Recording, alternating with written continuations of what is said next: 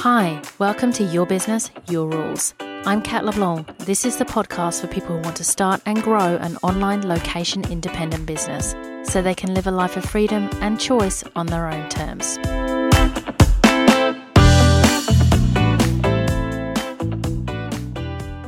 Welcome to episode 42, the real reasons why you're stuck choosing your business idea.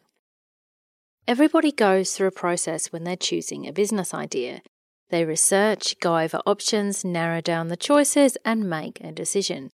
That's not what I'm talking about here. What I'm talking about is if you've been stuck on this for a long time, unable to make a decision, meaning months, if not longer. If that's you, you may think the reason you're in a holding pattern is one thing, when actually it's something else. Maybe not, but let's be open to exploring this. Here are the reasons people often think they're stuck because of. And if you're not deciding, it can feel like one of these is the one holding you back.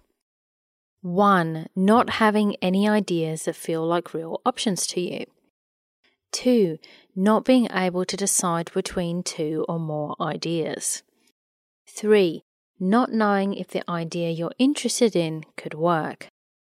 These are completely valid, and like I said, it's normal to go through a process as you do with any decision you make in your life. The problem comes though when you aren't moving forward. Here are the 4 reasons that one of them could be the real reason why you're stuck. 1. You think you only have one shot at this, so the pressure of that misconception is paralyzing you. 2. You think if you choose one idea, you're throwing away all the other ideas and you'll never get a chance to do them. 3. The idea of choosing one thing sounds like you might have to turn people away who need your other skills and talents, which appears to make no sense, so you choose not to do anything. Or 4. You're afraid other people are already doing your idea and you won't be better or different enough to get traction. So let's go through these one by one.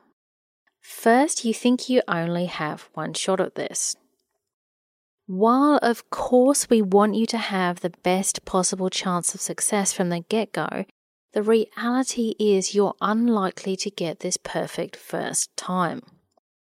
And it's better to go in expecting this. The reality is most successful entrepreneurs had multiple things go wrong before they had something go right. Their mindset of being willing to fail, while of course desperately not wanting to fail at the same time, actually allowed them to succeed. Peter Cook, who wrote The New Rules of Management, describes this concept beautifully. He said there are 4 options on how you can approach any project that matters. 1. Succeeding half-heartedly. This is where you only put part of yourself into a project, but it works out anyway. So this is nice, but not usually the case for big projects like starting a business. Then there's 2. Succeeding flat out. This is where you give it everything you've got and you win. This is the most satisfying option. Then there's failing half-heartedly. This is a form of playing it safe. You can fool yourself into believing you didn't really fail because you didn't really try. This is dangerous behavior. Then finally, there is failing flat out. Peter says this is the hardest but by far the most important. He says, all successful people and teams have had spectacular failures giving it their all. It's the most important because without being willing to fail flat out, you'll never succeed flat out. I think this is really profound.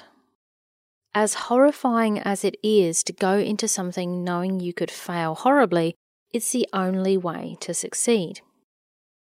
With saying that though, there is an upside.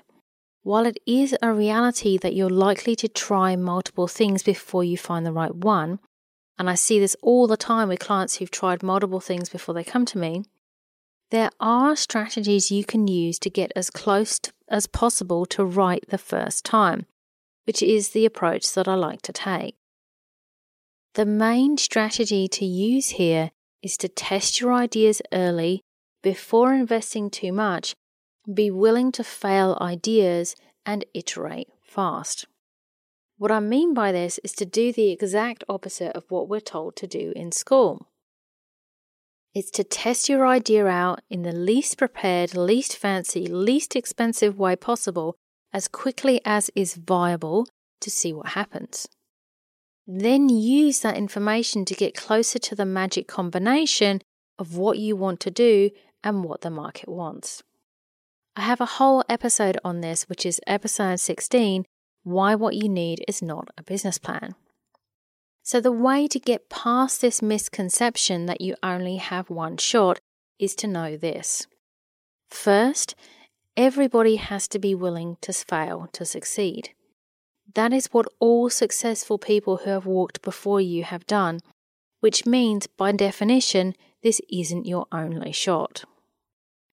Then, in order to maximize your chances of succeeding with your idea right now, test early without spending a bunch of money on websites, branding, other stuff, to give yourself the data you need early to then adjust and get your idea up and running and working with the limited resources you have, because we all have limited resources.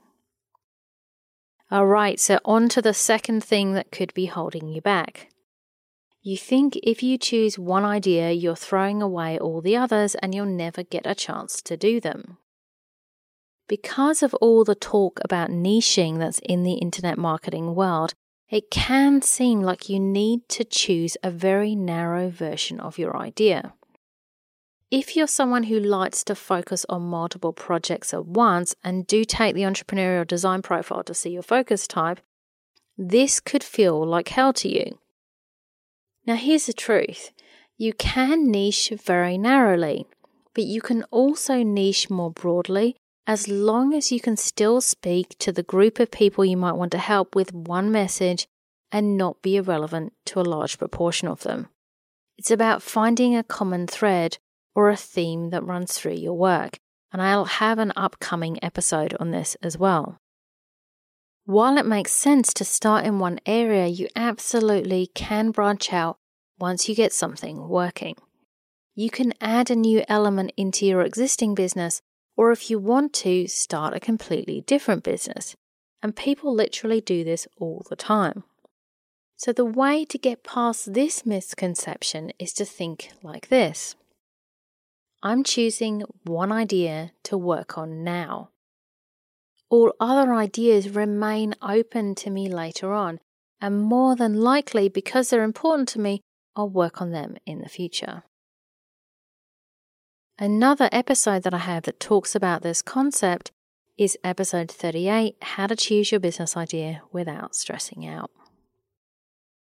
Now on to the third thing that can be the real reason why you're not choosing a business idea.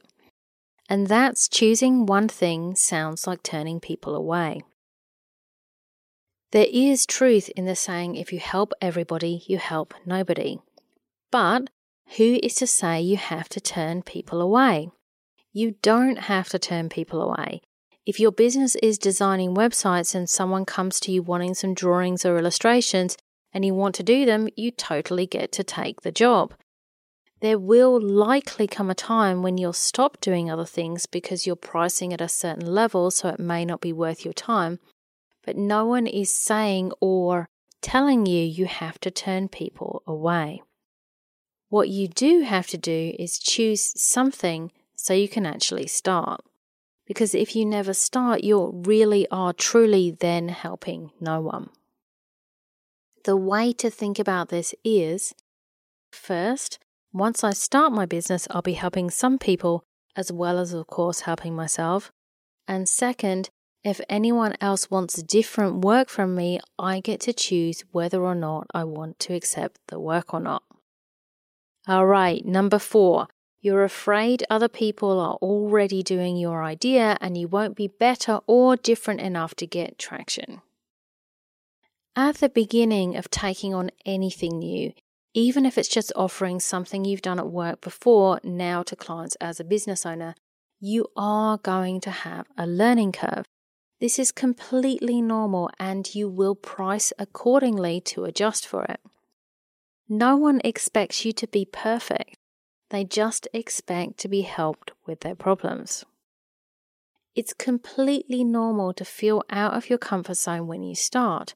Now I'm completely comfortable in my client-facing work, but in the beginning I was terrified, and that is normal.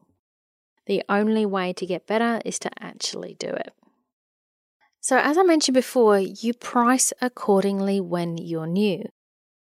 And given that you know much more on your subject matter than your client does, that's why they're hiring you, the client is still helped even if you aren't the best in the world at what you do and everyone's happy. Here's how to think about this potential block. Everyone started somewhere.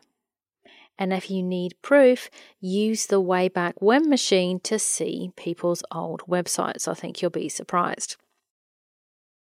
And now there's a sneaky fifth reason that could be the real reason why you're having issues choosing your business idea. And that is, if you were to actually pick something, then you'd need to actually do something, meaning taking concrete action rather than just thinking about ideas, which, let's be honest, can be way more fun. Fantasizing about being a successful business owner is easier than being one. It can feel way more exciting to stay in the ideation phase rather than roll up your sleeves, knuckle down, and get into some real work. If that's you, think about what you really want for your life. Do you want to be someone who had great ideas but never did anything with them?